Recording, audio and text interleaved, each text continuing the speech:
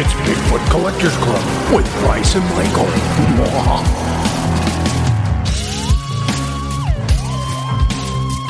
I know a ghost story or two.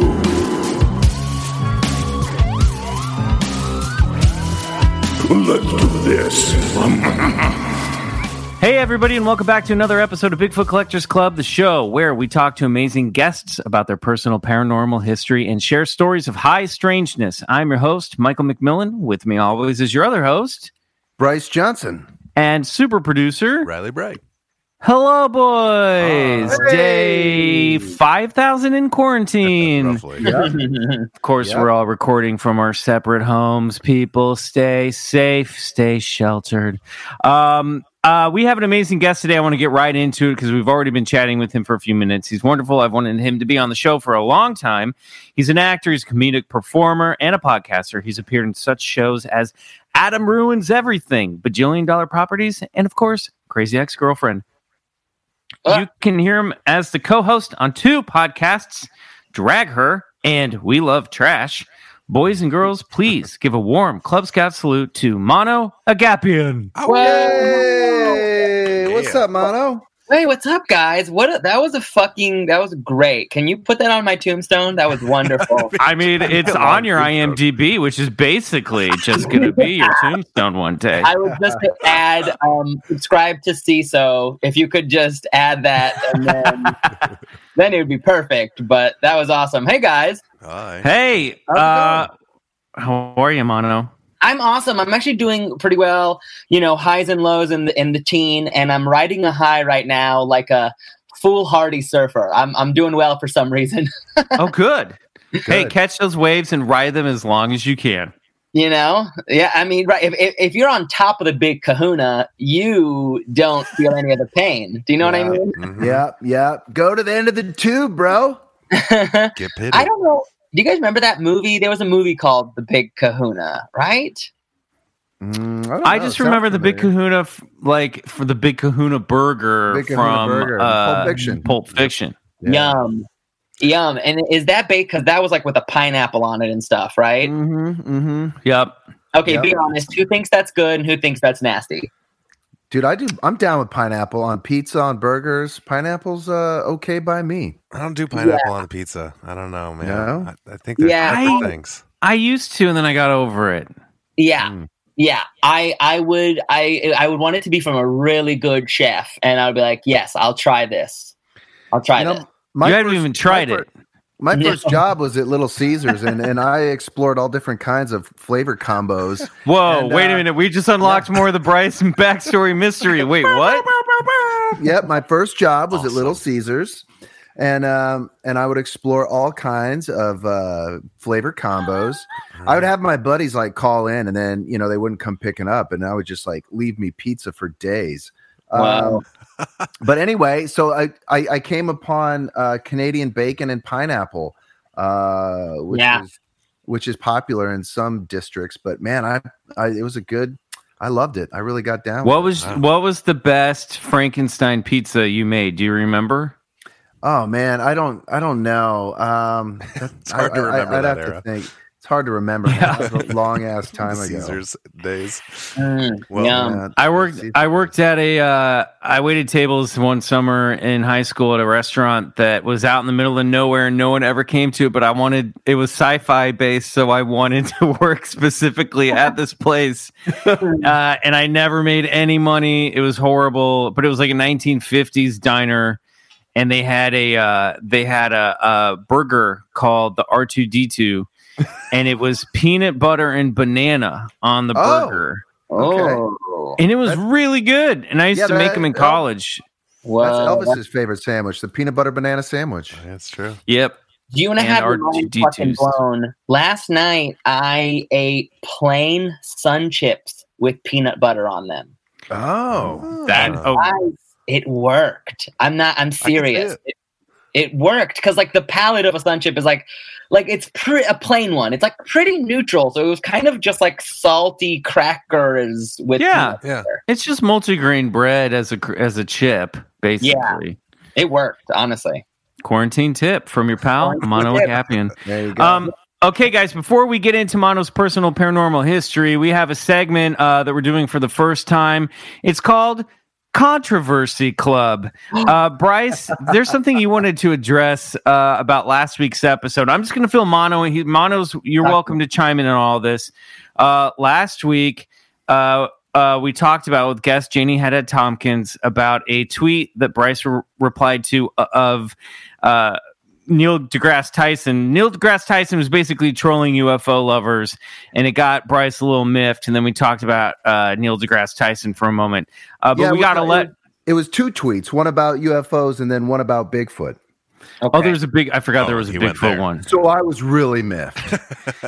Now it's personal. It made you that Neil deGrasse Tyson was going for blood on people commenting about UFOs. He was trolling. He was just being snobby and snarky. Got it. So we received a letter. Actually, it was mailed not to the Bigfoot Collectors Club at gmail.com, but it was sent to Campfire, our network, Campfire Media's email. They told our which parents. They told. I kind of love that. We got in trouble from our mom and dad. So, listener, we heard you. Bryce is going to read your letter. And I don't know, I haven't talked about this with Bryce, but apparently you want to respond. You're going to read the letter and then respond to the criticism. Yes, I would love a chance to respond and reply. And so we got a letter from a guy named, and it's pretty anonymous name, so I'm pretty just sure say first name. Just say first name. Yeah, it says Doc. So let's just call him Doc. And the subject is titled... Wow, how is that an anonymous name? Well, because it's really, just there's a letter after it, and I could... Okay. I mean, it's pretty... Anyway, gotcha. Let's call him Doc.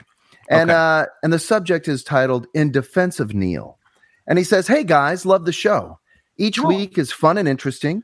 Listen to this week's en route to a long solo hike in the Virginia Appalachians with camera in hand. Nice. Nothing cryptid captured this trip. And... what is with the NDT bashing, Neil deGrasse Tyson? Mm-hmm. Have to call you out on this one. You suggest Tyson has never read a book on UFOs. Have you ever read a Tyson book? He has several on-camera interviews discussing extraterrestrial life. He has suggested Titan as a great place to look for it. But he holds to the Fermi paradox for intelligent life, or is at least an agnostic. His words. Keep up the good work, but maybe not slam one of the best scientific educators of our time in the process. Doc, professional science educator and believer. All right. Well, I wrote a little something back in response. No, just also warning you, Bryce. This is how you got into trouble in the first place. Well, I know, and listen. I'm not stepping on any toes here. I will walk gingerly. Thank you, Doc. First of all, I just want to say thank you for listening to our show. Thank you for writing in. We really appreciate it and are glad you like the show. However, in response, I must admit that I don't think Neil deGrasse Tyson is the one who needs defending here. After all, it was Tyson who decided to tweet pot shots at the UFO and Bigfoot community. And while I'm sure he's listening right now and appreciates your defense of his skeptical approach and scientific accomplishments, I think it's the UFO and Bigfoot community that could use a little defending. In my humble opinion, it's the hunter who has spent most of their life in the woods and yet somehow finds himself staring eye to eye with an 8-foot-tall, half-human, half-ape, whose friends and neighbors tell him he must be crazy and that he only just saw a bear who needs defending. Or to be honest, it's the hardworking farmer who witnesses a luminous craft land on his or her property and watches as strange little beings step out that could benefit from a little back me up here. I actually really like Neil deGrasse Tyson and Carl Sagan for that matter. And in the spirit of getting people excited about science and the universe, I'm all for it. But when it comes to the phenomenon and subjects like UFOs or Bigfoots, I'd like to quote John Goodman's character Walter Sobchak from The Big Lebowski when I say, Donnie, you're out of your element. And while Neil deGrasse Tyson may think he's throwing us a bone by saying Titan is a good place to look for extraterrestrial life, he's showing us no favors. He's talking about bacterial and microbial life, and that's not what we're debating here. And of course he holds to the Fermi paradox, which basically states that if there was extraterrestrial life, we should have already been visited by the ETs or their probes. Well, that's a straw man's argument because Jesus Christ, wrap it up. It assumes that we haven't. And you're right. I've never read a Neil deGrasse Tyson book cover to cover because there's probably no Bigfoots, ghosts, aliens, or talking plants in them. So yeah, you got me there. I'm guilty as charged. Look, I'm not against science or the scientist. I love science and I love scientists. I am, however, against the snickering erudite know-it-all who thinks that science is the answer to everything and that it alone is the key to figuring out all of life's mysteries.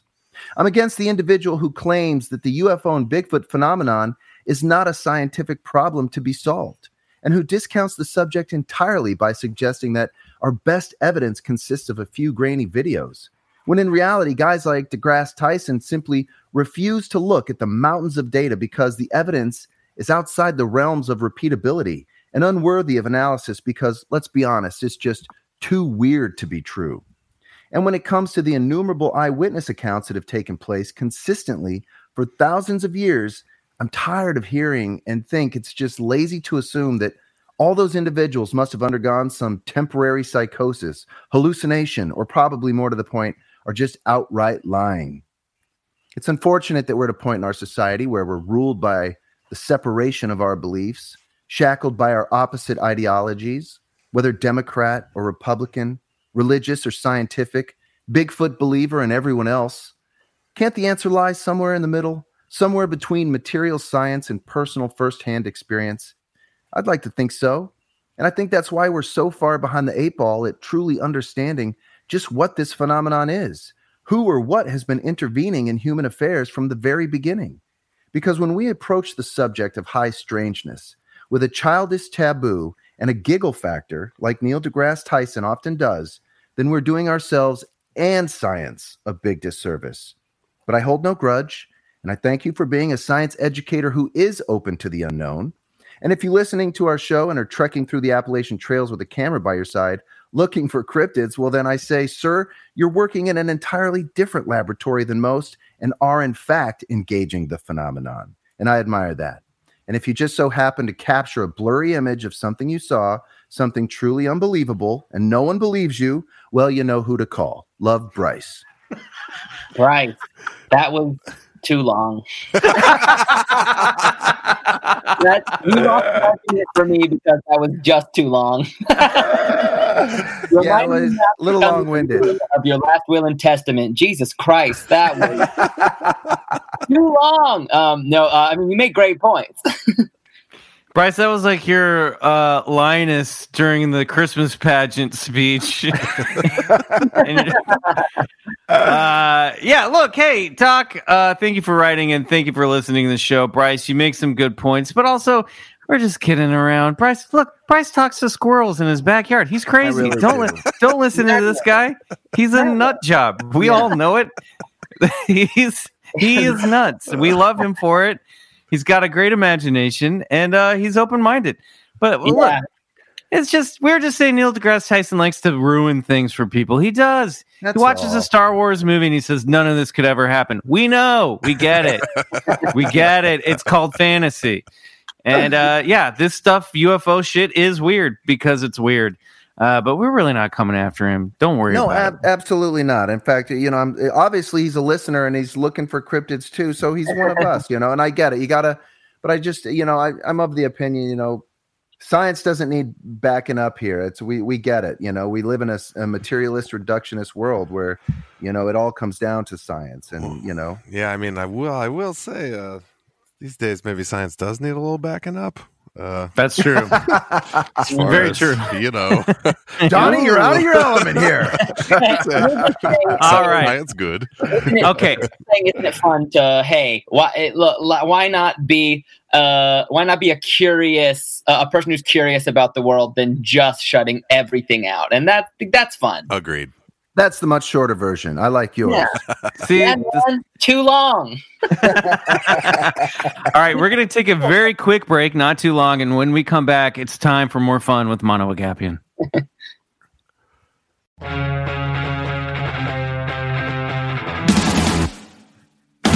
Welcome back. We're talking to Mano Agapion. Mano, we ask all of our guests, what is your personal paranormal history? Okay, so here's the fun part. I have absolutely seen at least 2 ghosts, yet I don't believe.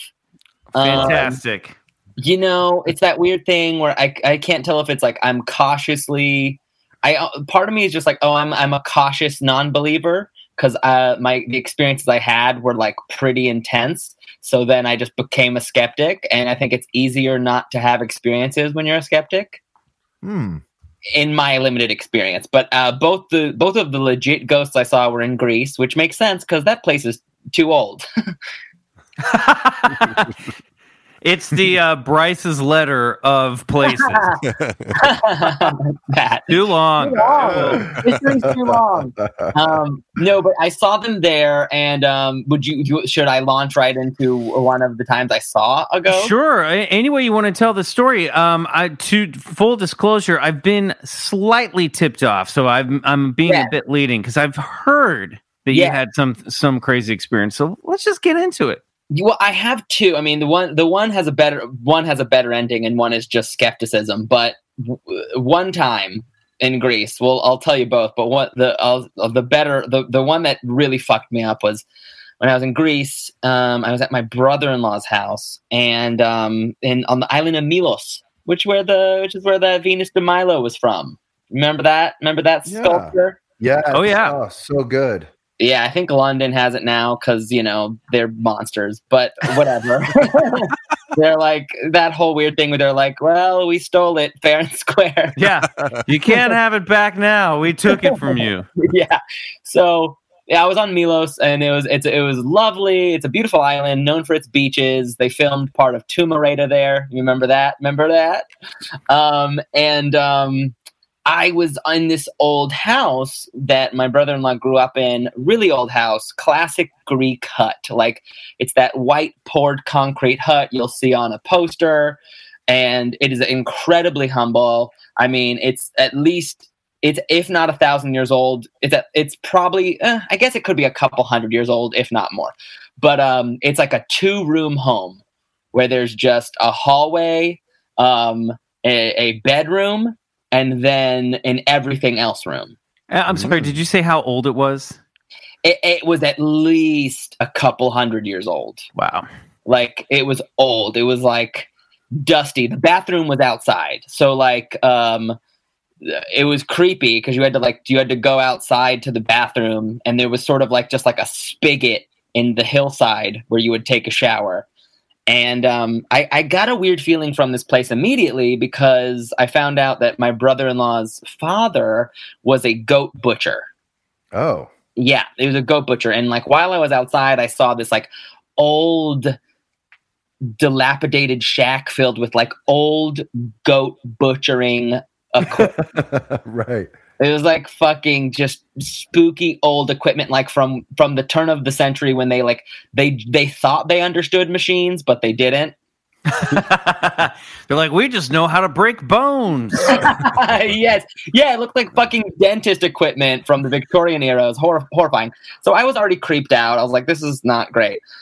So I go to sleep in the everything else room. I go to sleep in what is my brother-in-law's old room. He grew up in this house, and I'm sleeping in his room, and I have a fit of sleep paralysis. Have you guys ever had sleep paralysis? Oh, yeah. Ugh. We're well versed with it on the show as well. I bet. So really nasty. And then as I'm like, oh, God, I can't move my body. I don't know what's going on. In the hallway, because there's no doors in this house, in this sort of open door, there's an open sort of door that leads to the single hallway of the home.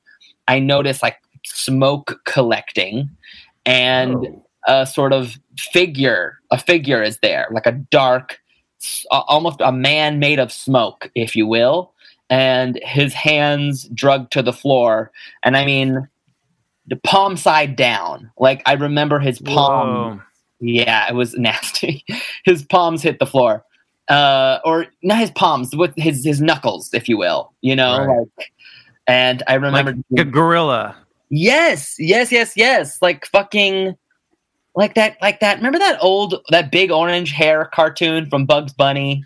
Oh, yes, yeah. That. but like he was like thin and like even though he looked like a man, I could not make out like a face. You know, it was just like a very dark figure, like a smokishness about him, and I could not move. I wanted to move. I even wanted to close my eyes, and I remember like having a hard time closing my eyes. I remember feeling awful and just feeling like unsafe. I was unclear if it was a dream or not, you know, because I was like, what is this a dream? Is this sleep paralysis? What's going on? And what's the difference? Honestly, I was finally able to shake out of it and turn over. And I remember I had to pee so bad, but I was like, I am not leaving this bed until it is super bright out, you know, and like I'm not leaving this bed until like I can see sunlight pouring into my eyes, you know, because I was like, I don't want to look again at whatever could be behind me, which is also a weird thing where you're like, I don't even want to, even if it's bright behind me, I don't want to see it. Yeah. But anyways, in the morning comes, and my brother-in-law, we go out to eat breakfast somewhere, and he asked how I slept, and I say, you know, not great, whatever. I was just like, oh, not great. I think I'm just like I of course chalked it up to like being jet lagged and all of that, just being like my schedule's off. And he's like, yo, yeah, like, why didn't you sleep good? I was like, I don't know. I had like dreams or something. And he was immediately keyed in. Like he was like, And so after breakfast, we come back to the house. And we go into the room I slept in, which is his old bedroom. And he goes to a dresser. He opens up the dresser in the room. He flips through an old notebook. He shows me a drawing that he drew when he was young, and of a dark figure with hands that drags to the floor. No. And he says, "Did you see him?" And I was, of course, disgusted, freaked out. And he was like, no, it's fine. He visits. It's not a big deal. Like, he visited all the time when I was young. And I was like, fuck this. Whoa. That's crazy. That's crazy. Yeah. That's straight up out of a fucking James Wan movie. Yeah. Very bad. Yeah. Yes, very insidious. Now, did your brother-in-law mention that he comes to me in my dreams, or is this? I want to get away from like. Did you still think you were dreaming at that point, or were you like, oh fuck, this is something else entirely? I mean, it's weird because the skeptic in me is like, oh, it's just part of a dream and perhaps even a coincidence. You know, like people. There's a lot of you're familiar with. There's a lot of reports that, you know, people see stuff in sleep paralysis because your brain's disconnected from, you know, there's like a weird crossing of wires. But of course, it's super weird and hard to explain that we both saw something that's arguably so similar. Yeah, that's the crux. Yeah. Yeah. So what was his explanation? Did you guys talk about it? Like, did he go, oh, it's called this, or it has a name, like this is what I think it is, or why it's here? Did he have any, in other words, did he have any sense of the mythology around whatever this entity might be? He did not. I mean, it's a weird thing where he was like, I mean, look, there's wars have been fought on this land forever. You know what I mean? And that's the other little ghost experience I had in Greece, which doesn't have as much juice to it, but it was just like, it was in a war-torn area where I was like, or in a castle, if you will. And I was just like, he was like, look, it's Greece. It's too old. There's just too much history here. So of course there's stuff here. That was his idea behind it. He was like, I don't know. I wouldn't worry about it. And he was very nonchalant about it. God. It's like in those scary movies where the kid draws a picture. Mommy, I saw this in my room last night. Yes. No. Super, super creepy. So I'm doing a quick Google here. And the first thing that comes up is a shade in mythology. This is just pulling up on Wikipedia. In literature and poetry, a shade, translating Greek, is the spirit or ghost of a dead person residing in the underworld. So I wonder if there's shades appear in Book 11 of Homer's Odyssey when Odysseus descends into Hades, and in Book 6 of Virgil's Aeneid, where Aeneas travels to the underworld. So I don't know. Maybe this is like, because it's described as a shadowy, the shadow of a dead person. Maybe that is something that we could connect it to. Part of me was like, is it connected to the goat butchering? Like, I don't know. I mean, maybe it's not. Maybe that's, I don't know. It freaked me out. And then someone else who I told the story to told me about a Slavic phenomenon called domovoi or something. Like they were like, oh yeah, well, in Slavic culture, they believe in something called the domovoi, who's like a sleep paralysis monster of some kind. Interesting. Yeah, it says here, only select individuals are exempt from the fate of dwelling in shadow after death and instead ascend to the divine sphere. So this sounds like in Greek mythology, shade might be the closest thing that we have to that somebody didn't get to move on. It's kind of like a ghost, but shadowy, kind of like a shadow person. Yeah, I wonder about the knuckle dragging. I wonder with a little bit of further research, we could find a specific entity that drags its knuckles like that. I wouldn't be surprised, to be honest with you. So when you think about it now, what do you think? Are you still just skeptical about it? Or you said you don't believe in this stuff even after you've seen it. And I want to get to your second story, but before we move on from this guy, like, what does your gut tell you? God, that is a hard question. It's just like, it's hard for me. It's hard for me to deny what I felt when it happened, but everything about my adult life after that has been like, no, let go, forget it. You're fine. You don't believe in magic. But I definitely remember that being a super scary time, but to be a cynic, there's a lot of ways you could explain it away. But that drawing, Mano, the drawing. I know. I mean, I really, as I've been saying a bunch, it's like, I do think there's just certain places have history that's harder to shake, or harder to let go of, or, more intermingled. I one time 2 years ago when I was more curious, there was someone wrote even about like how like the amount of electricity that leaves your brain when you die. I bet you guys have done research on this. Have you? I'm not sure. Particularly electricity. No, yeah. Yeah. It clicked or it connected with me where they were talking about like, obviously, your brain is electric and a certain amount of electricity leaves your brain. And I forget who it was, but this like, they were basically like sort of a forensic and paranormal person. And they had a whole theory about how our human brains, being electric kind of batteries, could potentially connect with remnant electricity left after people's death. That's an interesting theory. Yeah, it was interesting, and that's something I like, things like that where it's like, okay, so there's a little bit of mysticism, but there's a little bit of science perhaps at play we don't understand. Yeah.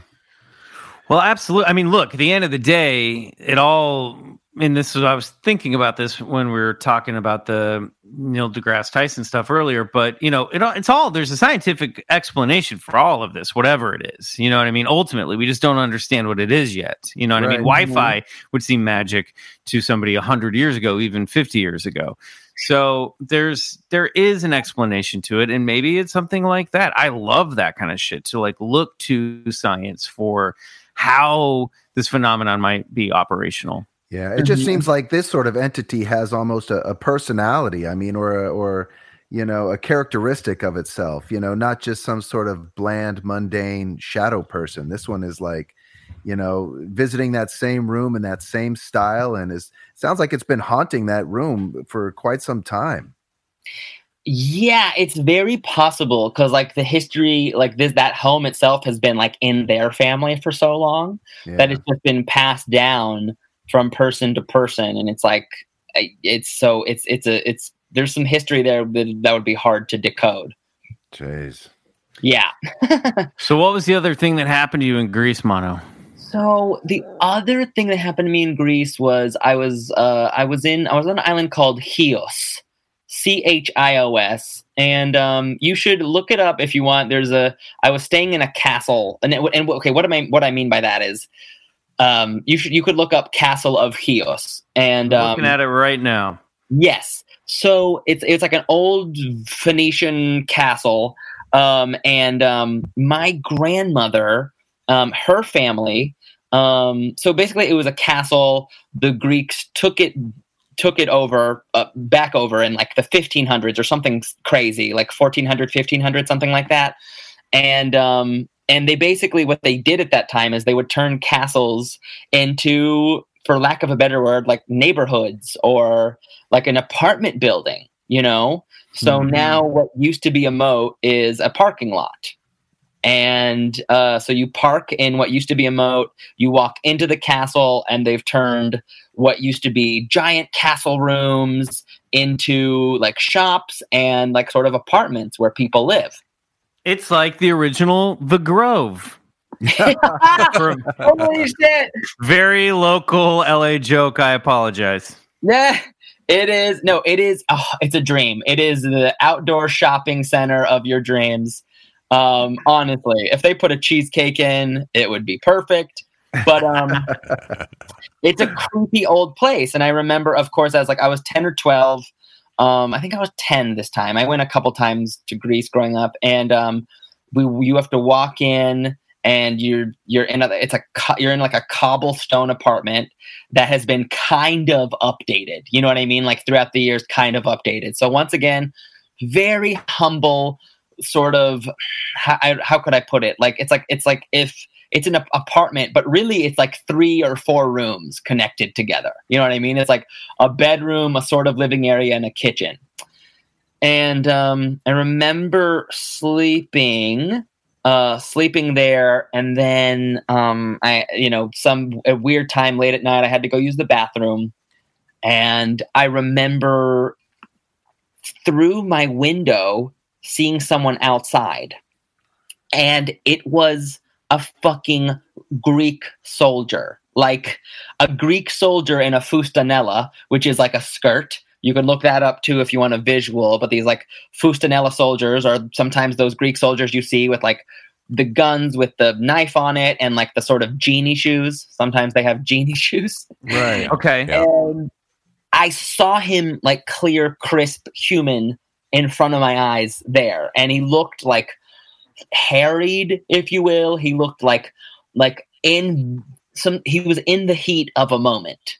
And looked like, I was like, oh my God, a fucking person is back here. And then sort of slowly but surely was able to see him dissipate. You know what I mean? That weird thing where you're like, that's a solid Mano, human. Come on. I know. Yeah. I know, but I have that one I have nothing to back up. You know what I mean? That could have been my sleep brain. I don't know what, but I mean, obviously, surely. Yes, because every 11-year-old boy just thinks of a fustanella first thing in the middle of the night.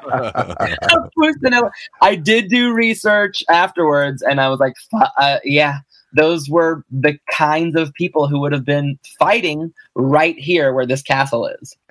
Mano, it seems like you have sort of this need to be cynical or skeptical. Why can't you just let yourself, sort of believe what you saw? I'm curious. That's a very good question.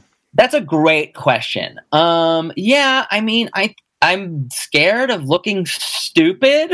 I'm scared of looking fucking dumb. I guess what I'll honestly say is that I did give up on Christianity years ago. Mm-hmm. And because like being gay and Christian is fucking crazy. It's kind of like it's just a little too hard. It's like, you know what I mean, to believe in a system that says you're an evil. Well, that depends on which church you go to. That's okay, true. Yeah. That is true. I haven't been exposed to the good ones. I've only been exposed to ones that were like, you're bad and your lifestyle doesn't matter and fair enough, marriage isn't real for you and your love is a hoax. So it got really easy for me to sort of divorce my brain from any form of otherworldly stuff. Totally. Yeah. It's funny to me that, and this has been coming up on the show a lot lately, where even last week with Janie, how it's like, if you don't believe in religion, you can't believe in this stuff. But I don't know. I get why there's that connection, but to me, I don't know, because I'm not a particularly religious person either. But I still believe. Well, I'm open to, I should say, there's something else going on here, and that there is some form of life after death. And, to me, religion is just one, and religions are just a certain point of view of that phenomenon that isn't necessarily getting it all right either, Yeah. But, I mean, if in terms of looking stupid, we're on episode 115 of this show. I mean, you're in the wrong place. We definitely don't look smart.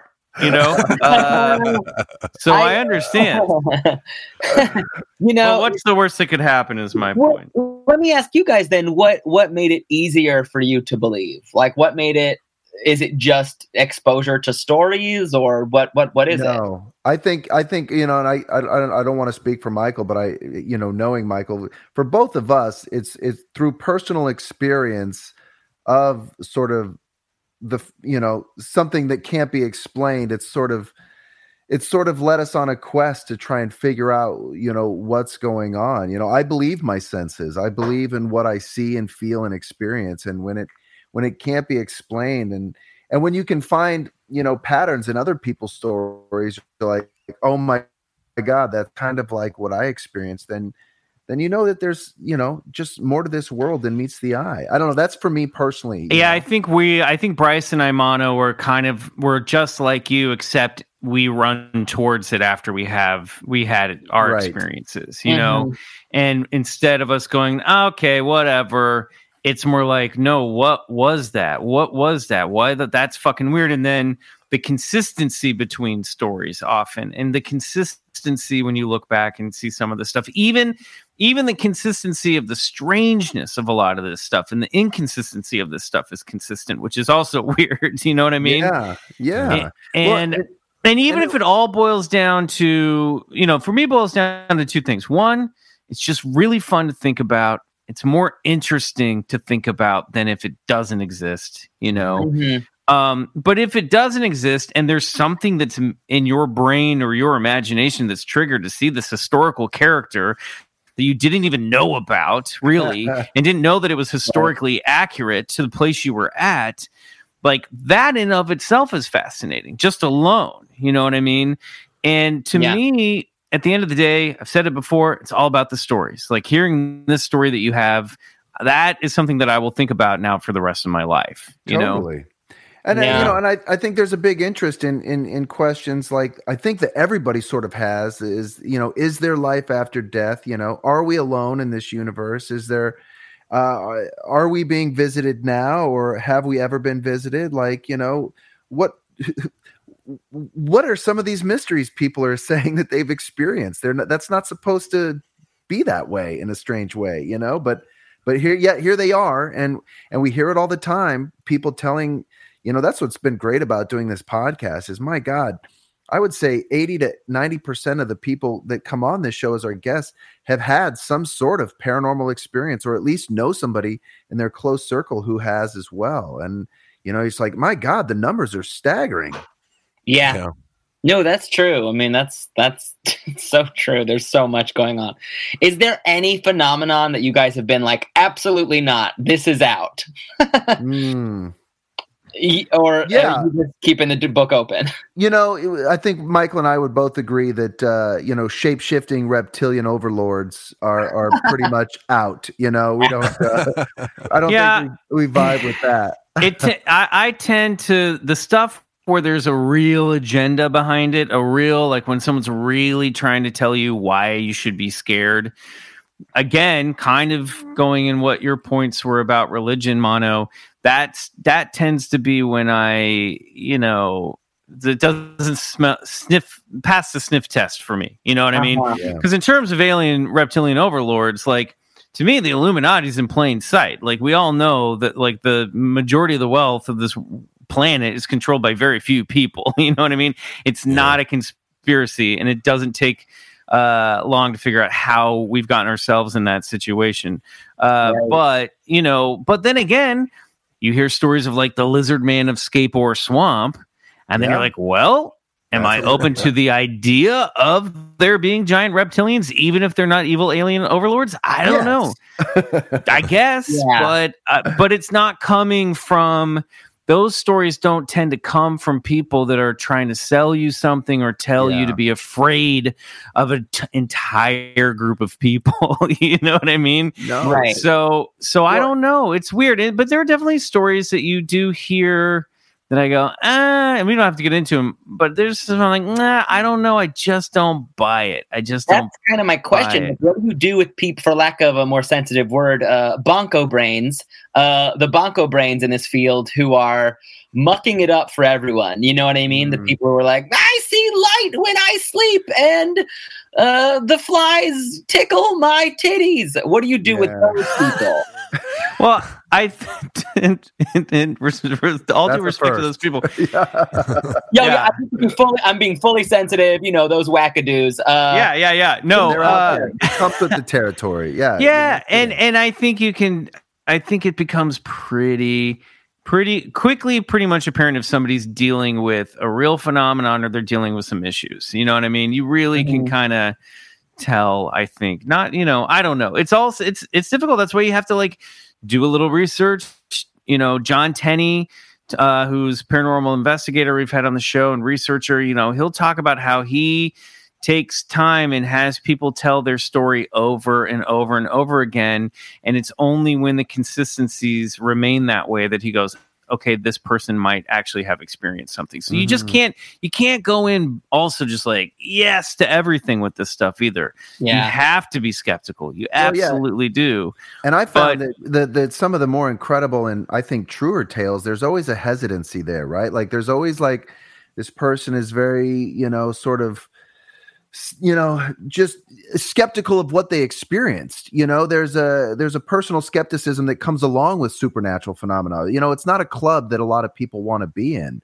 It doesn't come with a lot of, glitz and glamour. It's like you said, people are often made fun of and they don't, it's not something that to be gained from some of these stories that these people tell. Only misery and pain and, sort of, they become a laughingstock in some cases. And not only that, but sometimes their lives can fall apart, Yeah, totally. That's I think for me, at the end of the day, like I'm not religious at all, but it's just like our perception of reality is so limited and so subjective to our interpretation. And like the universe is so vast. And so like ruling out these like strange, bizarre, unexplainable things just seems like counterintuitive almost, where it's just that we don't know what we're in this life, and it's so easy to forget it. So like why not ghosts? Why not aliens? Well, I think that's a great point, Riley, and actually ties into something I was thinking about, Mano, when you were telling your story and just talking about the location of that old house and then this entity that seems to be there. There was something going off in my brain thinking, well, what if reality is programmed, I'm not like, it's all I mean, maybe it is a hologram or what is simulated, but what if reality actually behaves more like a video game simulation where you're like, well, if you go into this room in this level, these sprites are going to be there and these programs are running and these characters will appear here. You know what I mean? And what if we're in EP? What if we're in the shittiest video game? We might be. I mean, honestly, we might be. And then some people would argue it's like, well, it's actually really cool because it's like the most Sims game ever. But then, like, of course, the programmers, because they want to keep things interesting, they're like, yeah, if you go to that old house, it'd be like on a Reddit thread. If it's like, if you go to that old house in Greece, there's a knuckle dragging, shade that appears every like 15 nights. So you got to go on a night when he's going to show up. You know what I mean? I love this. This reminds me of that kid on the bus who's like, if you jump on the hill in Mario 64, you can unlock Luigi. Yeah, exactly. Yeah, we're that kid. Yeah. Like Yoshi's on top of the castle, but you got to figure out how to get on top of the castle to find Yoshi. It's there. That's true. But someone's like, you can. There's a picture of Peach blowing Wario. I swear. I swear to fucking God. But if you Yeah, don't take so- warp 3, you're not going to get there. Yeah. I think it's something like that. You know what I mean? We're just like Yeah. there's different level design and different characters and different rules, and all these sort of mythologies show up in different places around the world. You know, and for some reason, you know, that we don't know about. But anyway, to me, who that knows? appealed to me. Who knows? You know. That really Well, we're gonna find out what else appeals to you, Mano, because we have a game we like to play with all of our guests. First of all, that was an amazing, two fucking great stories. I love that you said one of them was not good. They were both great. I mean, the other one. Thank you. So we're gonna go down a list of phenomenon, and if you believe in it or you're open to it, you say believe it. If you're not, you say bullshit. There's no in between. So Okay. This Into it or bullshit. Bullshit or believe it. Okay, bullshit or believe it. Got it. This is a game that we like to call bullshit Or believe it. Mano Agapion. On your mark. Okay. Get set. Ghosts. Believe it. UFOs. Believe it. Bigfoot. Bullshit. Little gray aliens. Little gray aliens. Yeah, like alien grays. Like the guys. Okay, great. Right. Out of body experiences. Believe it. Demonic possession. Oh shit. Oh, that old programming rears its head. Fuck. Bullshit. The Bermuda Triangle. Bullshit. Alien abductions. Believe it. Loch Ness Monster. Believe it. Time travel. Bullshit. Mothman. Bullshit. Reincarnation. Bullshit. ESP. Bullshit. Haunted houses. Believe it. The Illuminati. Believe it. There's a face on Mars. Bullshit. Skunk ape. What? Bullshit, because I'm so confused. Bullshit. Well, you just unlocked a secret game. So Bryce, get ready. We'll play it right after this. Heaven. Bullshit. Hell. Bullshit. Sea serpents. Yeah. Believe it. Poltergeists.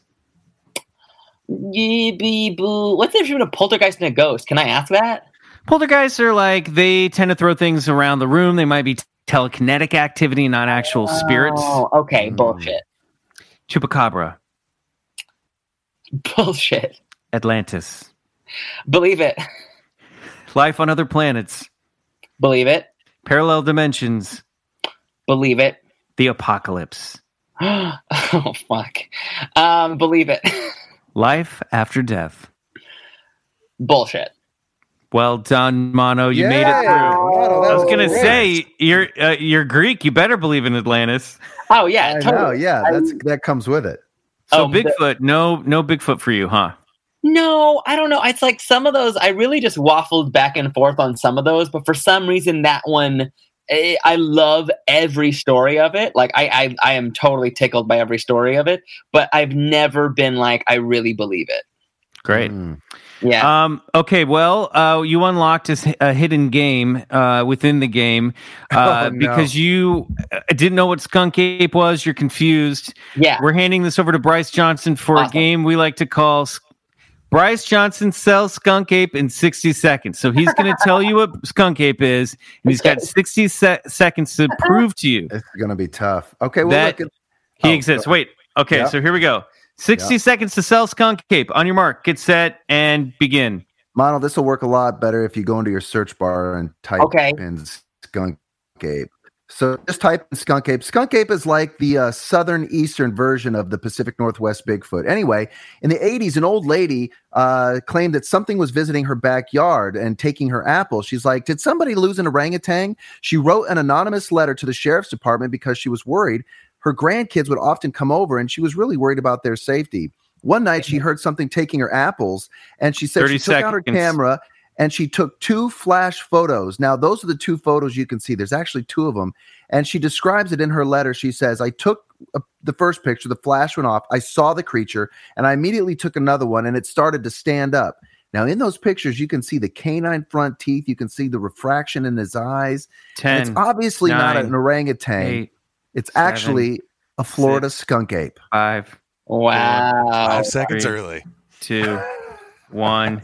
That's it. So, New did you buy best it? time. I love the story. I really, and you know what? Not too long. That was just right. Okay. That was Great. That was an amazing length. Edit. No, I'm kidding. That's great. I love these pictures. They're really scary. They look kind of like Mama. You ever see it? They look like if Mama was hairy, so I guess Dada. That's an all new. That's a different pitch that I think you could probably sell. If you're really interested, I think you could probably find the letter somewhere on the internet. It's only about a page long, and it's really cute. It's from a little old lady, and she's, like I said, she's just worried about her grandkids. I mean, I love these pictures. I love the story. It does look horrifying. I am going to say bullshit because it's Florida, and I don't trust it coming out of Florida. Fair enough. Okay, well, we're going to take a quick break, and when we come back, Bryce, your storytelling skills are going to be put to the test once again with this week's Tale of High Strangeness. We'll be right back. Let me cut out about 2 pages.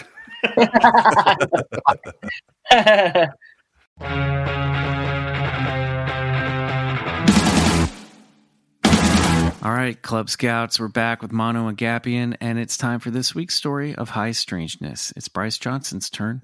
Bryce, what from the annals of history did you bring for us tonight? Well, I think this is a good one, and Mano, I hope you enjoy it. I hope it's not too long, but I don't want to speed read it.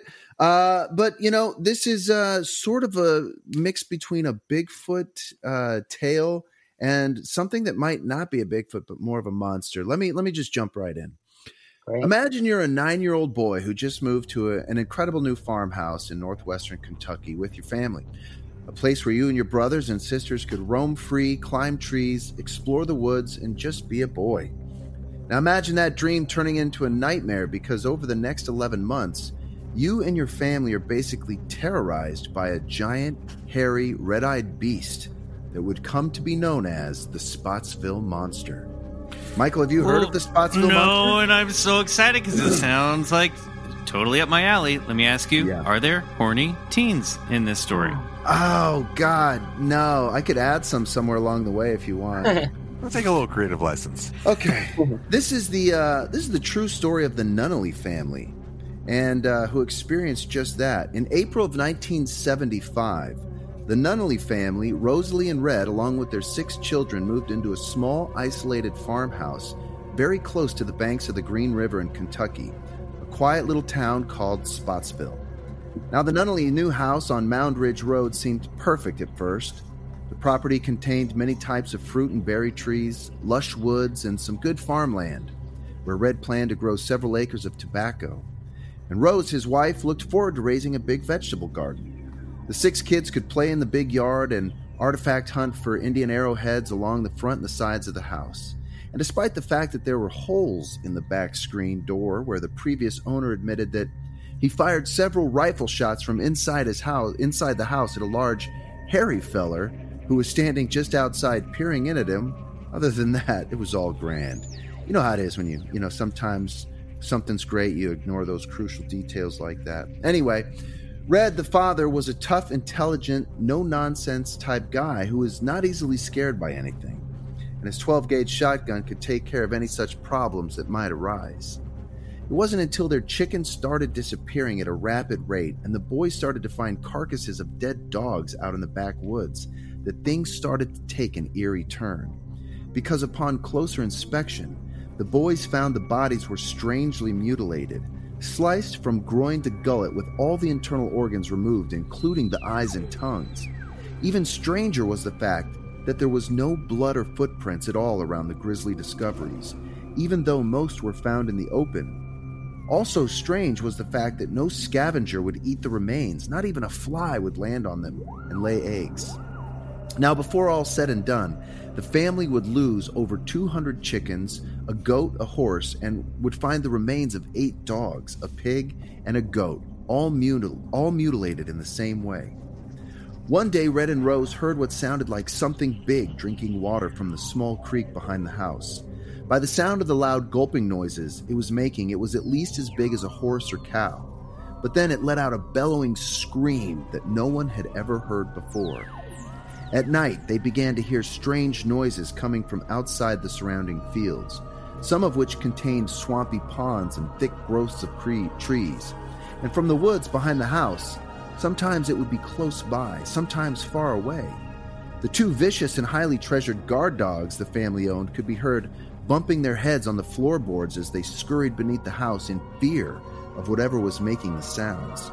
Now this caused Red much concern. As a precaution, when his older son Harold began remodeling their house, Red invited him and his family to move their trailer out and set it beside his house. As Red was suffering from glaucoma and steadily losing his eyesight, he felt the family would be safer with another grown man who could shoot a gun if the need arose. One day, a stranger came walking from the tree line across one of the fields. He was holding a shotgun and walking towards the house, his other hand up in the air in a friendly gesture. It took both the adults to finally calm down the dogs when the stranger approached and introduced himself as a neighbor who lived less than a half a mile up the road. He stated that he'd just been squirrel hunting in the nearby woods and had scared up something big and hairy that ran away on its hind legs. As it was heading in this direction, he had not the slightest idea what the animal could be or how dangerous it was. He felt it was his duty to warn the family about the event. Red liked this man immediately and invited him back for coffee when he had the chance, and the two became great friends. And this would play a pivotal role in the drama that was about to unfold. The first sighting by the Nunnallys happened around 8 o'clock one evening when Rose stepped onto the front porch to call Harold and his wife and 3 children over for a late supper. They'd been working in the fields all day. She looked to her left and saw a giant, hairy beast at least 8 feet tall standing in the darkness by a nearby shed just looking at her. She screamed, then ran back inside and locked the door. Harold rushed over holding his rifle. Red grabbed the shotgun, shaking.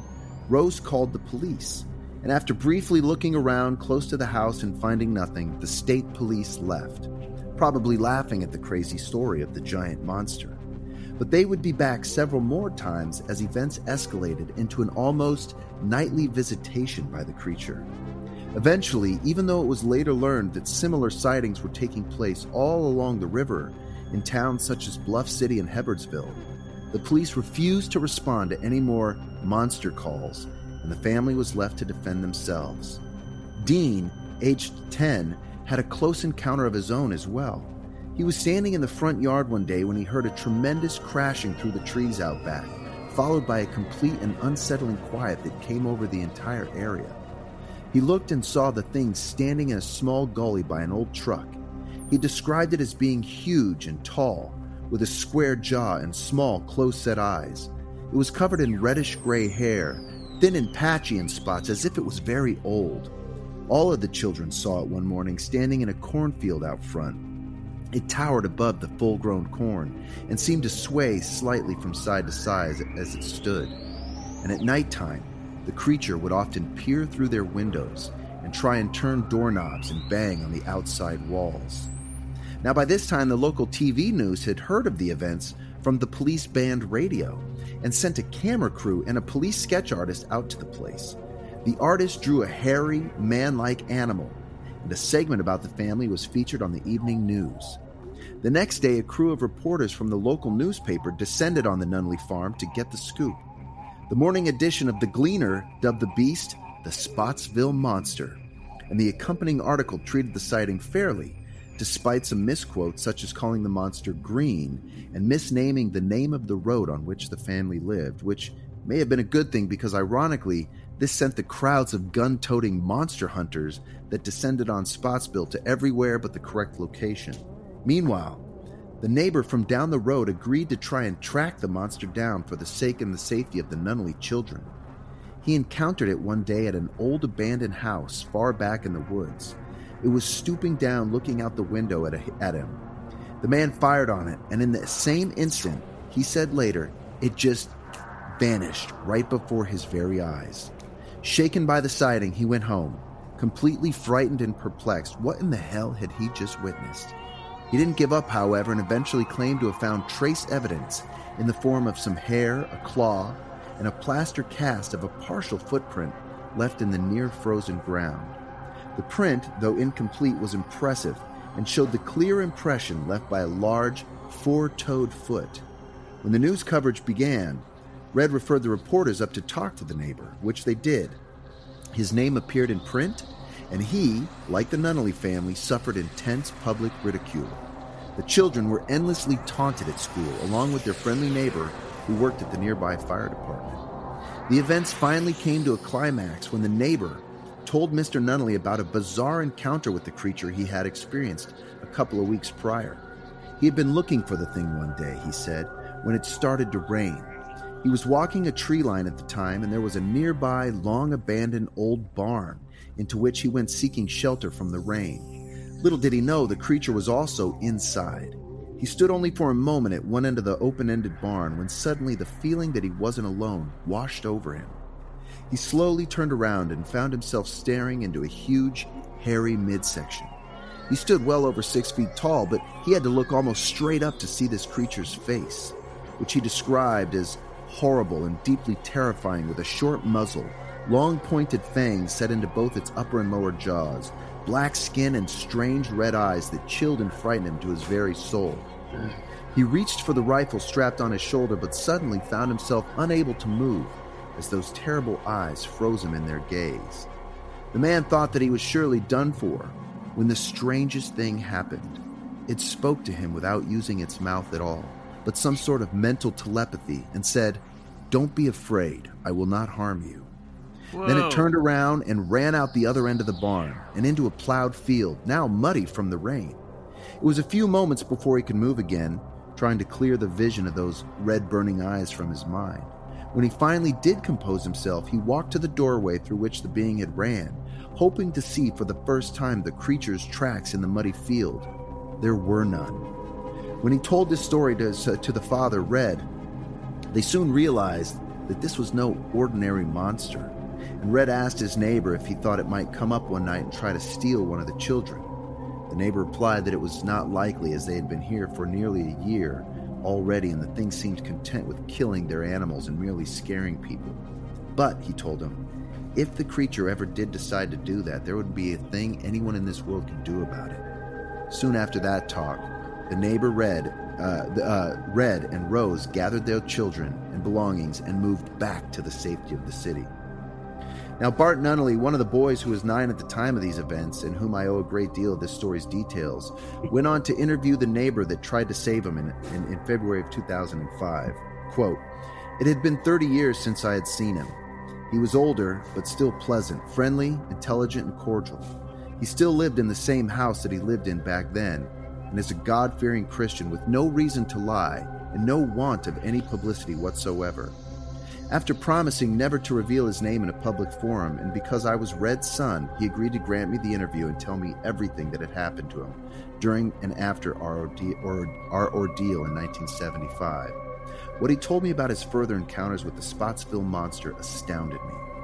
He claimed that he had seen the beast several more times after my family left. Moreover, he said that what he had seen with his own eyes went far beyond anything he had ever dreamed possible. One day he was walking along a field and noticed a strange area that looked like heat waves rising from a hot summer road. The area was only a few yards wide, and to either side everything looked normal.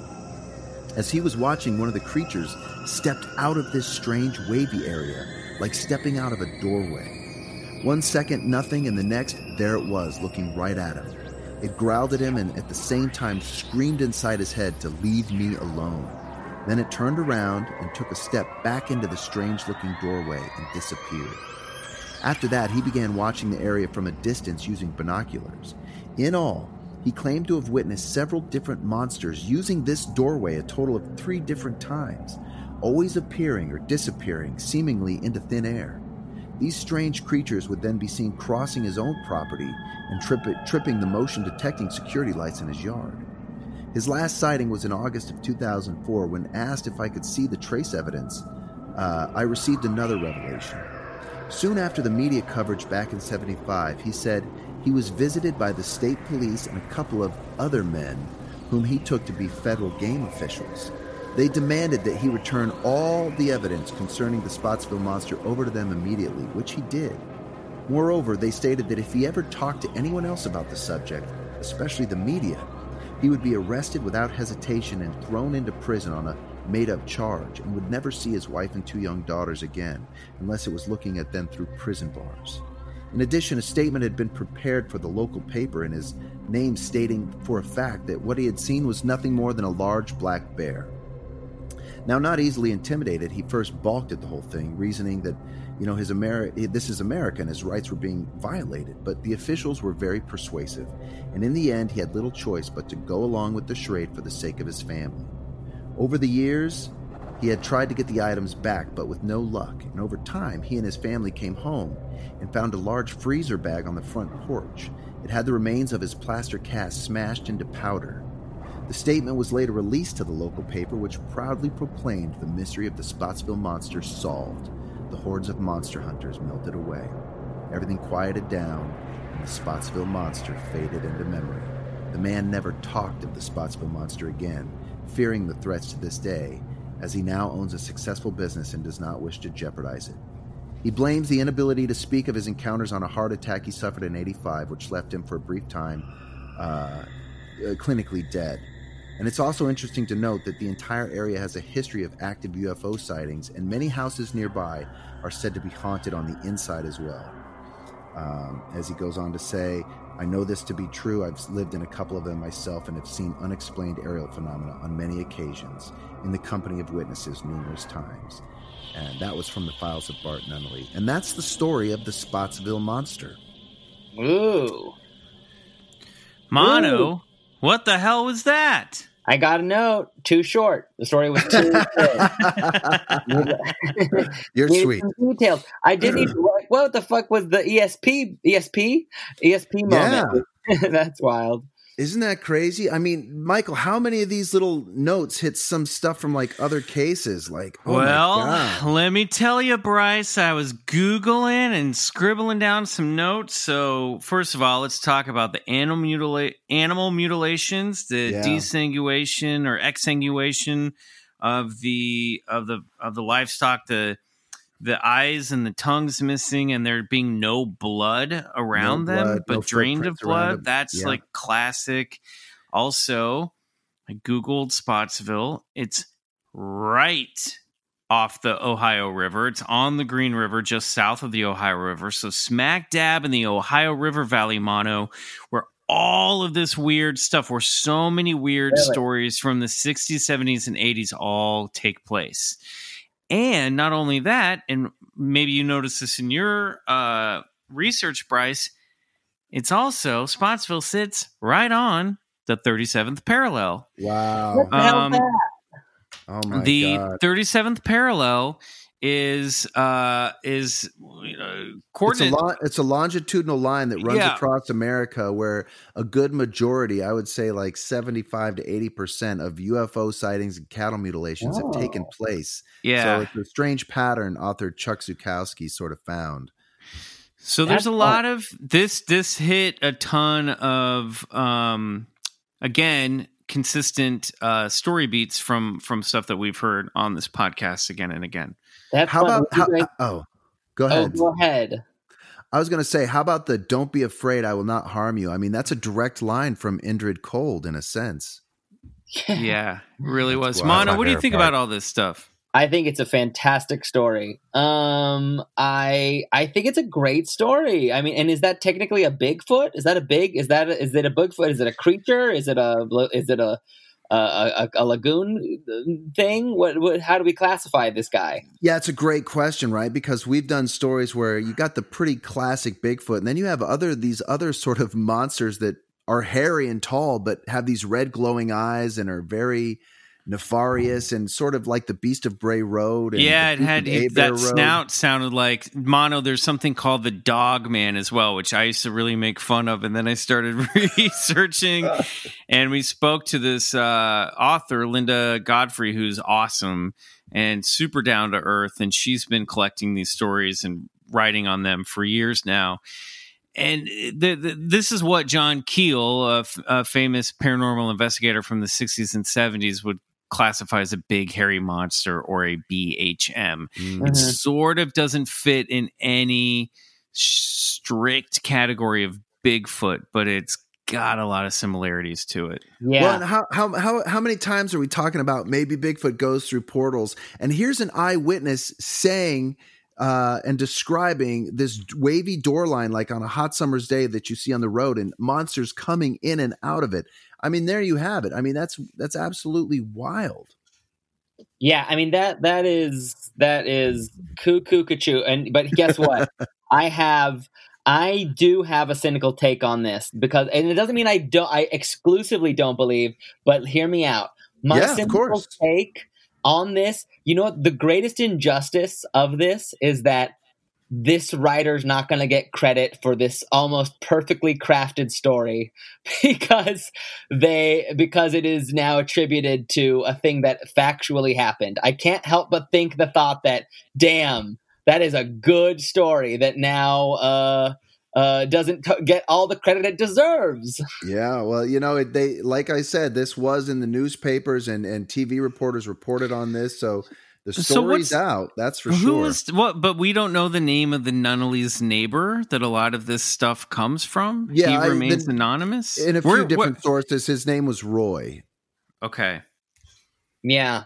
No, I mean, and look, I'm the first. If I'm the first who wants to be proven wrong, and obviously I've seen weird shit, but you know, it's been a second. And what do you guys think about do you guys believe in if you shut your brain off to it, you're less likely to see it, or you don't believe in that at all?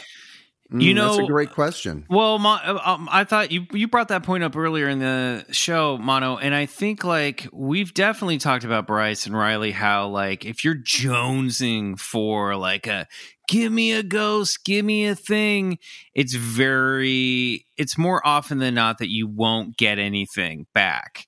It seems I think what Mano's point is that oftentimes these encounters, especially when we're talking the Bigfoot or UFO variety, seem to happen to people where that type of thing is the last thing on their mind. Yeah. Mm-hmm. Yeah. Right. Is that what your that's point? What I'm saying. I'm just because I think there has to be some correlation. You know what I mean? I'm ignoring it. It's like if you put me in a strip club, I'm not noticing 90% of what my heterosexual peers are noticing, you know? Right.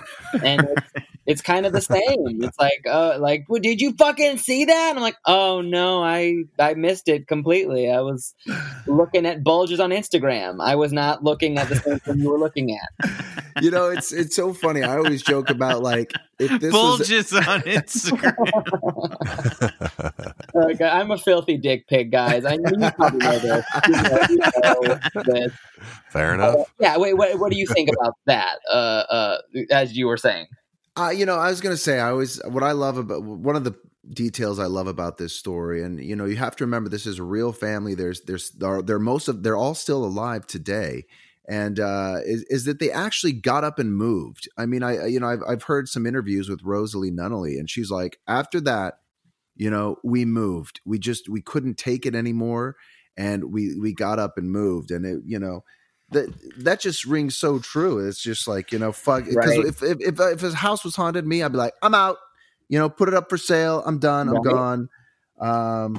And then there's just so many strange details that sort of lock in with a lot of other stories we hear. I mean, what did you think of the federal game official sort of warning and intimidating him not to tell this story? That reminds me of course, you know, the Men in Black in a strange way. That's weird. I don't, you know, that's when I really hate to say it, but that's when my skepticism starts to ping, is when it's and then the government, you know, I get it, but I don't understand if it's true. I don't, and I'm not saying it's not. I just don't understand the intimidation factor behind some of this stuff. That like, is it that the government knows that there are interdimensional hairy monsters crossing in and out of Kentucky, and they just don't want people to know? It doesn't seem like they would have to work that hard to make people not believe it in the first place. You know what I mean? Well, I think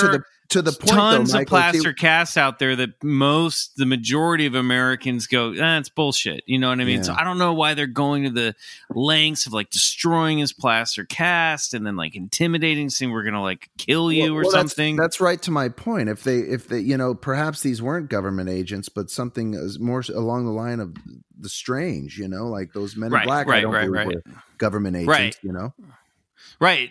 Which then just begs the question: well, what's that game about? I don't know. It's all weird. It's just that same weird narrative over and over again. Yeah.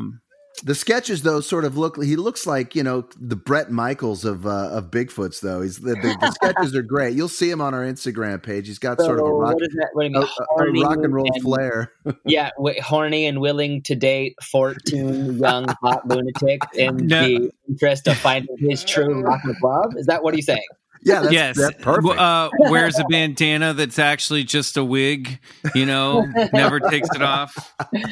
I would, okay, now this is the real crossing of worlds. If we could see a paranormal dating show, that nothing would make me happier. If we could make The Bachelor with every paranormal being there, nothing would make me happier. Okay, Mano, you've just struck something. We're all... That's gold.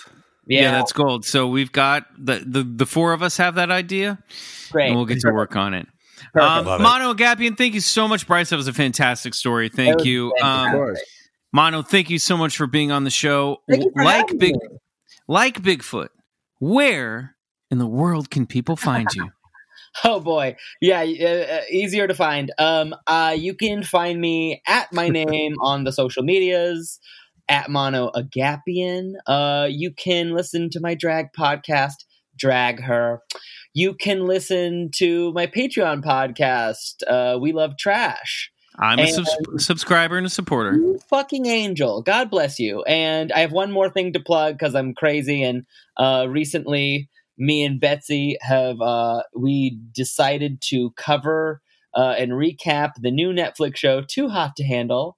And are you kidding me? I almost did that with Marcy Lane. That's hilarious. Marcy and I were talking about it, and then I gave up real quick on that idea. We're, of course, speaking of Betsy Sidaro, who our listeners know very well, co-host with Marcy of A Funny Feeling podcast. That's fantastic. Yeah, it's on Stitcher Premium. It's called Too Horny to Recap. And 2 episodes drop every week, so I'm clucking about it online. Oh shit! I love it. Okay, great. Bryce, Riley, anything to plug during the quarantine? No. My gaping sense of despair. That's good. Hey, no, I'm just kidding. Everything's good. How's the Spindrift album tracking on college radio? It's doing pretty well. Last we heard, it's still in the charts, and still we don't know when it's actually going to come out. So, congratulations. You can hear it on the radio. That's pretty cool. It's a funny, strange situation, but yeah. So call your college radio station and ask for some Spindrift. Guys, when better than during a pandemic to get back in touch with the radio? That's right. Man, that's awesome. Fucking do it. Okay, guys, thank you for listening to the show. Until next week, I remain Michael McMillan for Bryce Johnson and Riley Bray. Until then, good night. And go get regressed.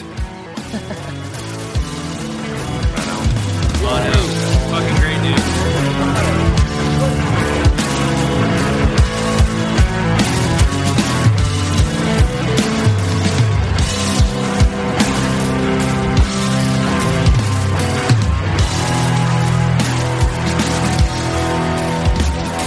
Bigfoot Collectors Club is produced by Riley Bray. Our theme song is Come Alone by Sun Eaters, courtesy of Lotus Pool Records. If you like the show, please rate and review us on Apple Podcasts. It really helps get the podcast to more listeners. To support the show, check out our Patreon page at patreon.com/Bigfoot Collectors Club and unlock multiple reward episodes every month.